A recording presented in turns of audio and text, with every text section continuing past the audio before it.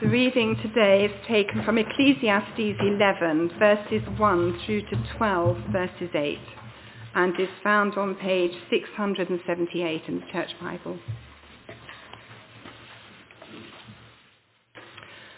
Ship your grain across the sea. After many days you may receive a return. Invest in 7 ventures, yes, in 8. You do not know what disaster may come upon the land.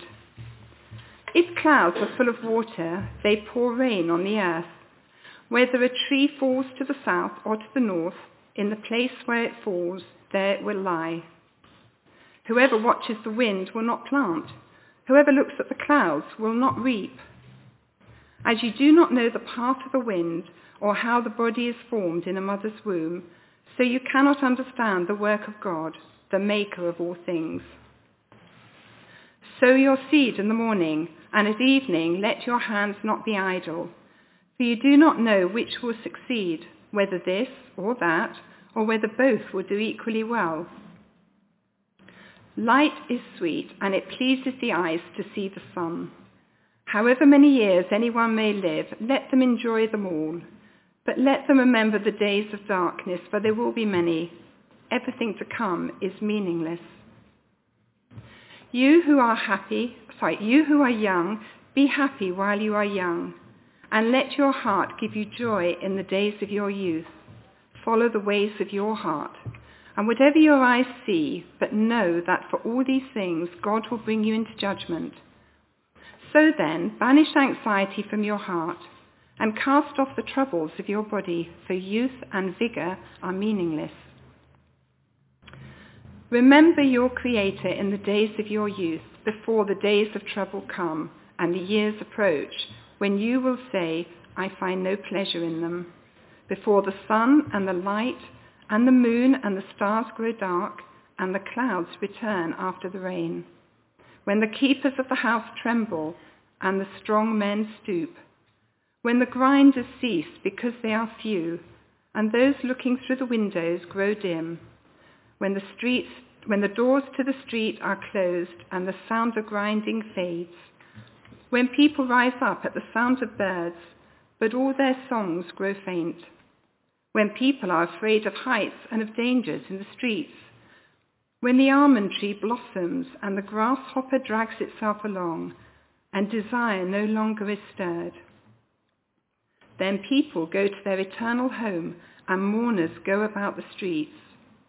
Remember him before the silver cord is severed and the golden bowl is broken, before the pitcher is shattered at the spring and the wheel broken at the well, and the dust returns to the ground it came from, and the spirit returns to God who gave it.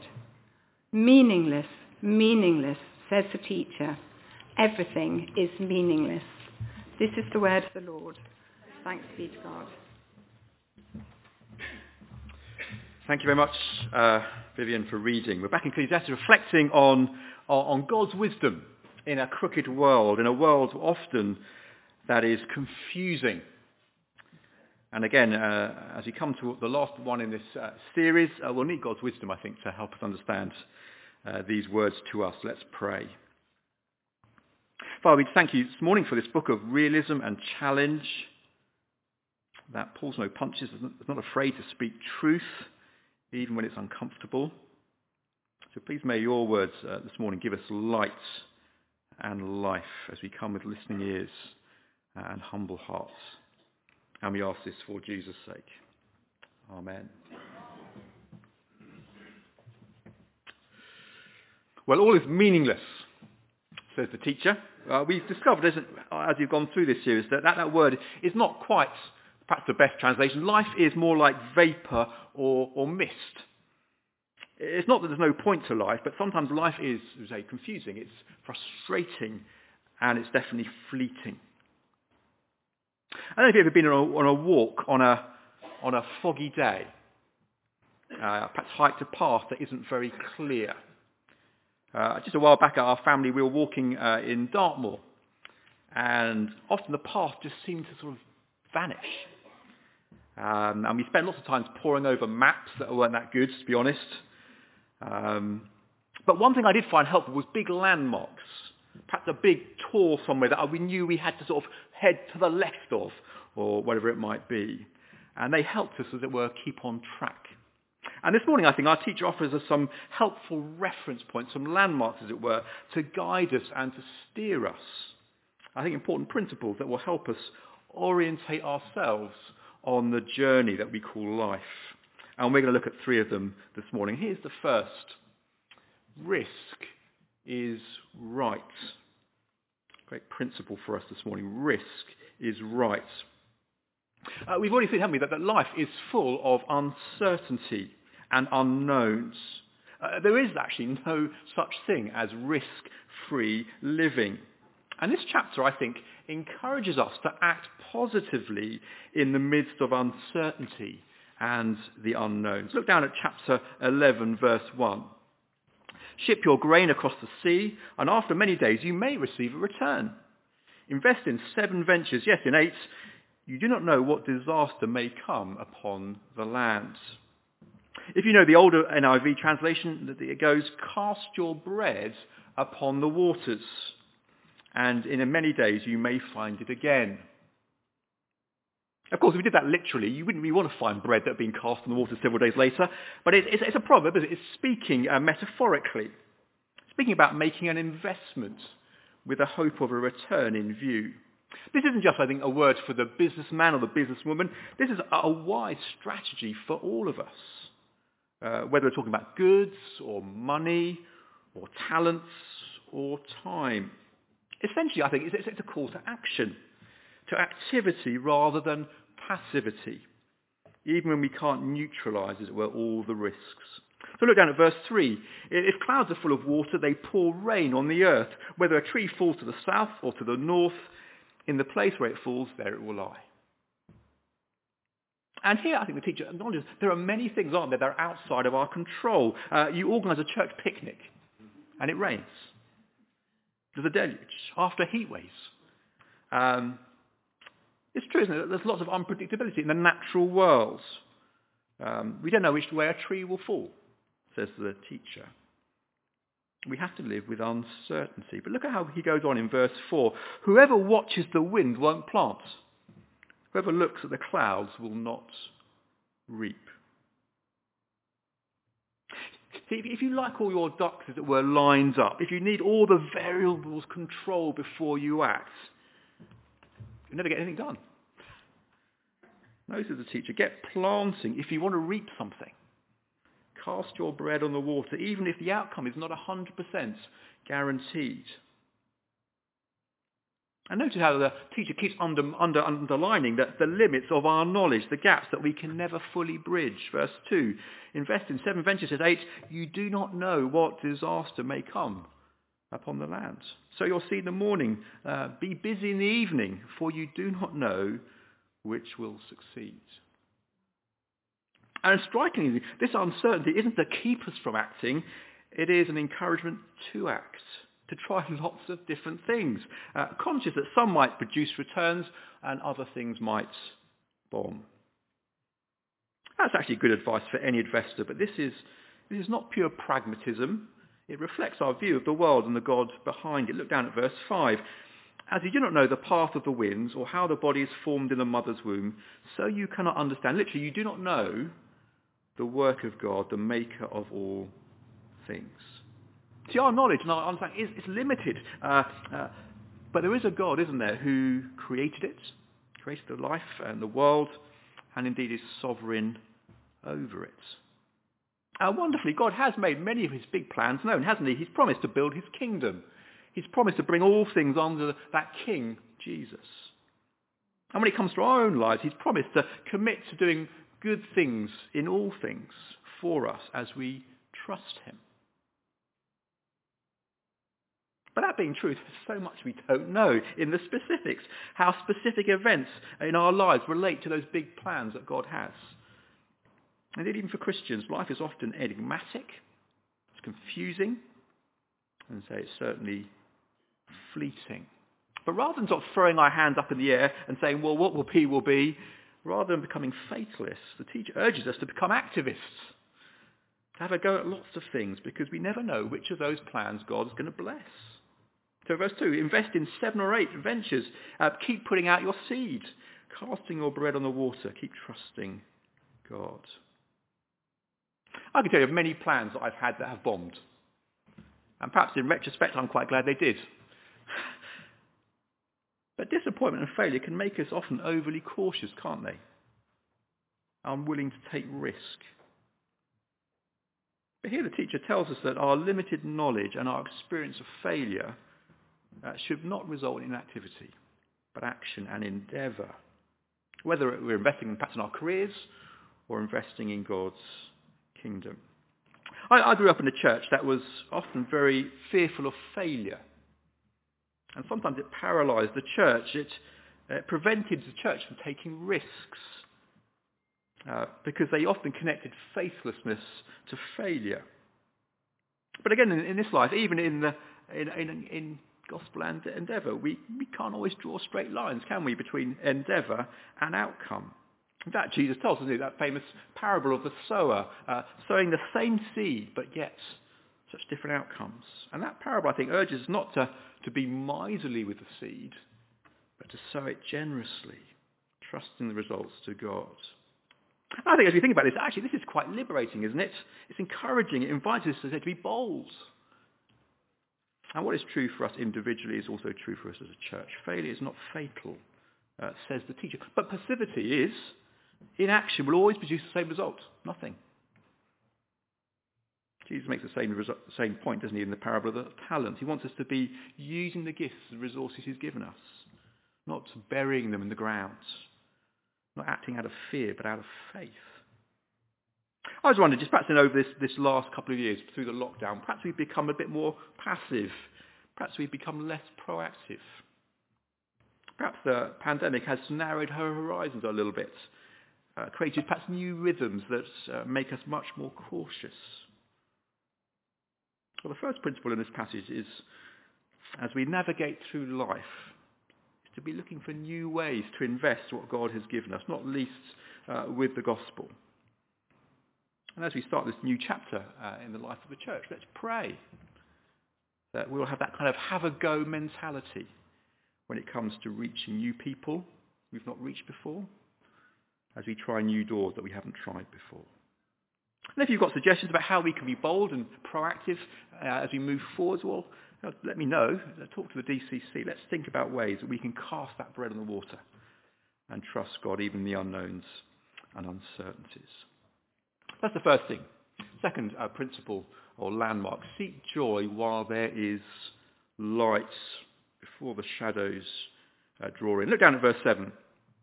The teacher says, light is sweet and it pleases the eye to see the sun.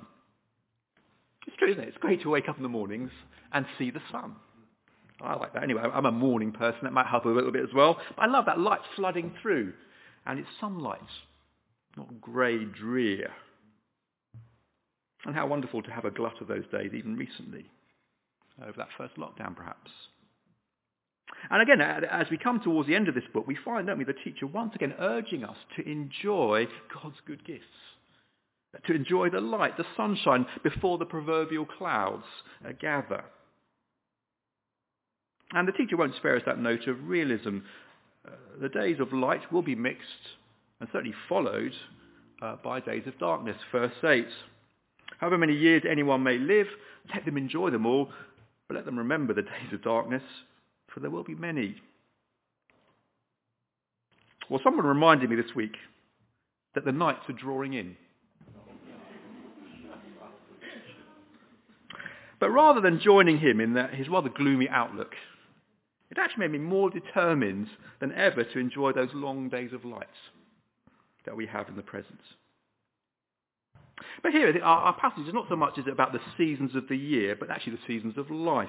Verse 9, you are young, be happy while you are young, and let your heart give you joy in the days of your youth.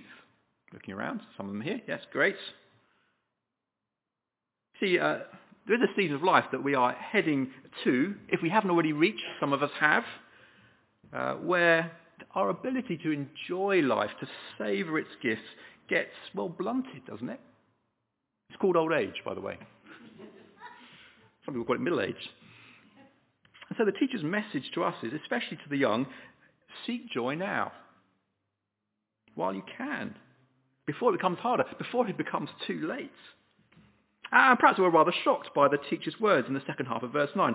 Follow the ways of your heart, and whatever your eyes see. This sounds like Disney, doesn't it? Well, does that sound like a recipe for disaster? I think the teacher is reminding us again, isn't he, of the fact that we were created with desires, God-given desires. It's part of his good design for us. Indeed, many of our deepest longings for community, for intimacy, for eternity, are desires that God has wired us with. Now, of course, since the fall, every part of us, including those desires, have become affected, disordered in some way. And so our hearts and what we seek are no longer an infallible guide to what is good or beneficial for us. But here the teacher, I think, reminds us that there are many desires for good things in God's world that we can act on. And so we are to do so before that desire weakens, fades. So yes, we will subject all those desires to God's wisdom and resist sinful ones that might damage or destroy us.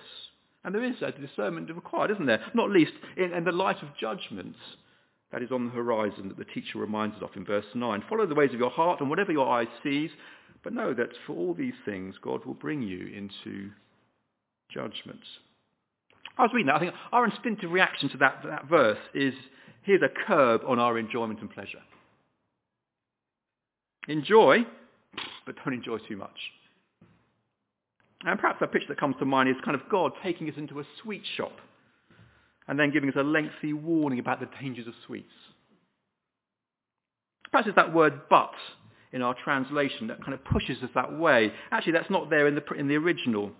I think in the light of what the teacher says already in this book, this warning about judgment is as much a warning about despising and spurning God's gifts as a warning about abusing and misusing them.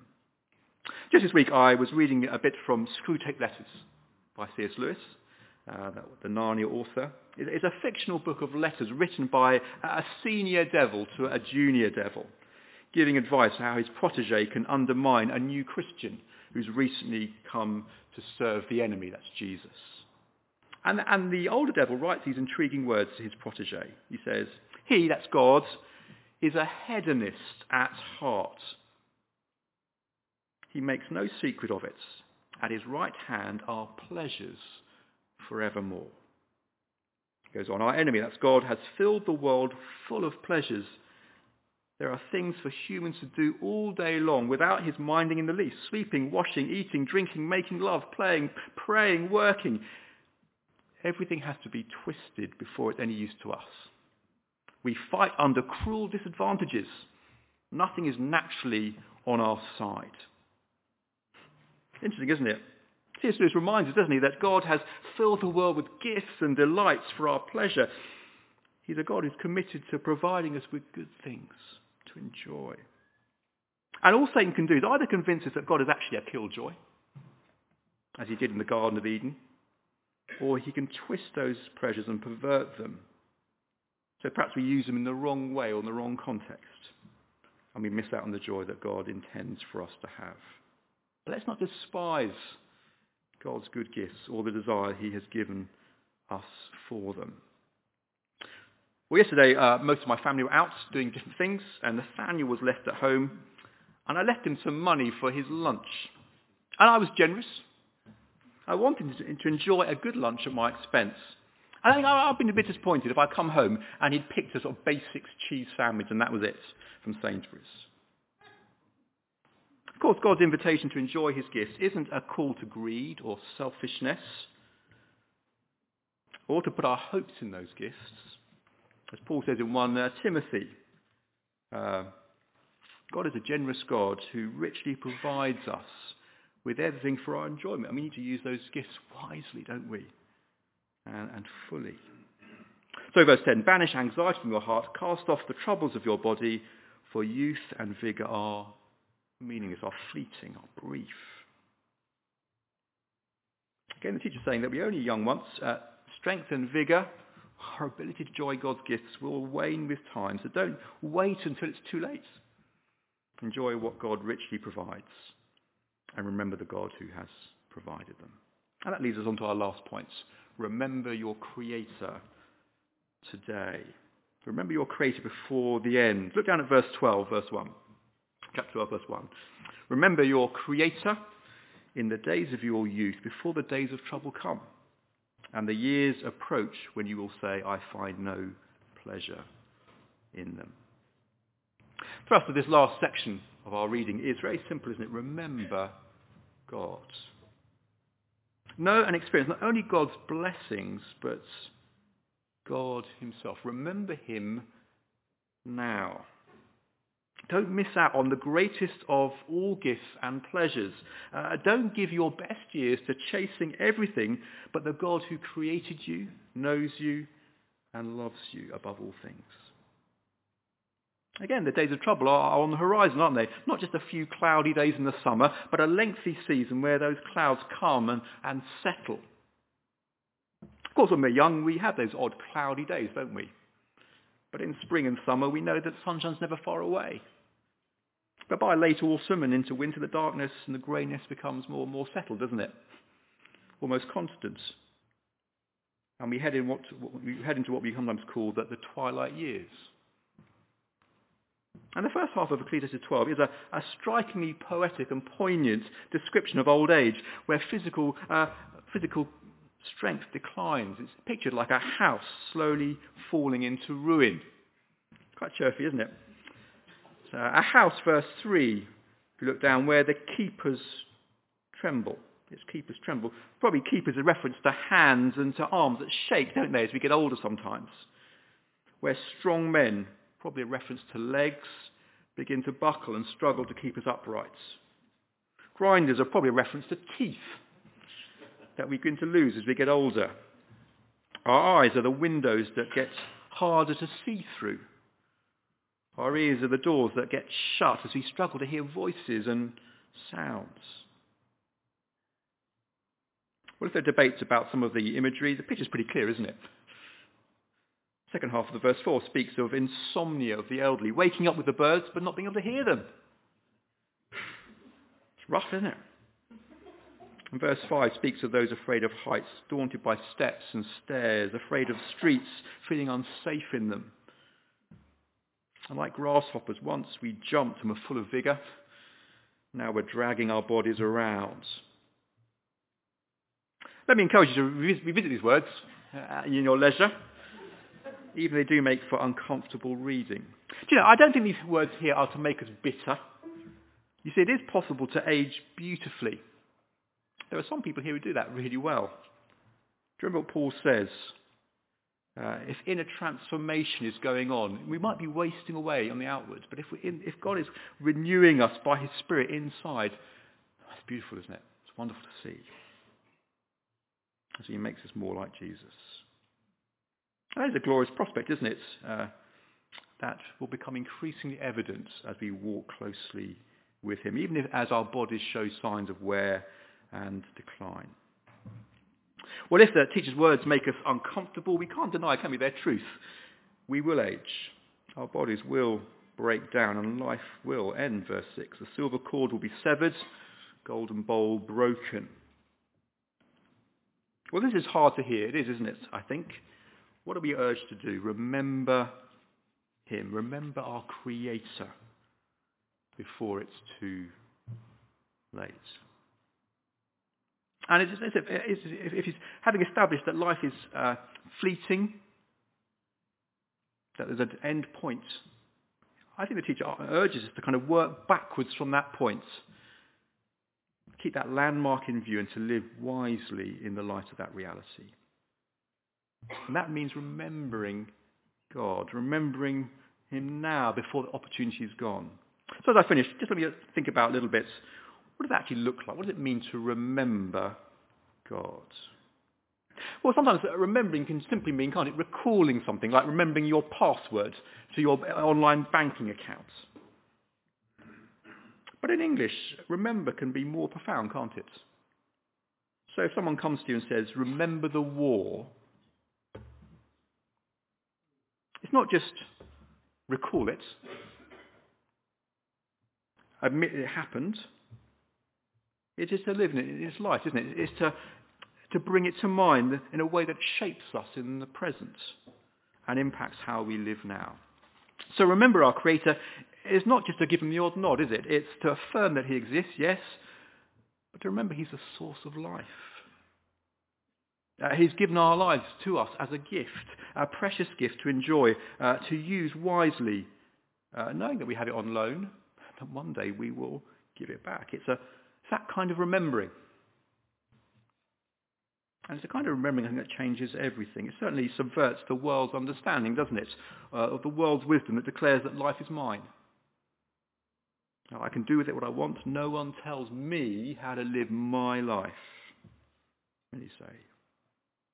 But our teacher urges us to remember that he is our creator. There is a creator. And ultimately we will need to account, won't we, to him for how we've spent and how we've used our lives, how we've used his gifts, not least that gift of life. And he's not just someone who we acknowledge just when we want something from him, when we think he can offer us something. Living like that is still with me, isn't it, in the centre. Now, this is an urgent call to remember our Creator and to radically shape our lives around him, around his agenda, his good and enduring purposes. To recognize he's not only the giver of life, but alone can define what life is when it's successful. It's a recognition that one day our lives will be demanded of us and judged. So remember that this week. Remember that if you are young, if life stretches out before you with lots of options and opportunities, remember him.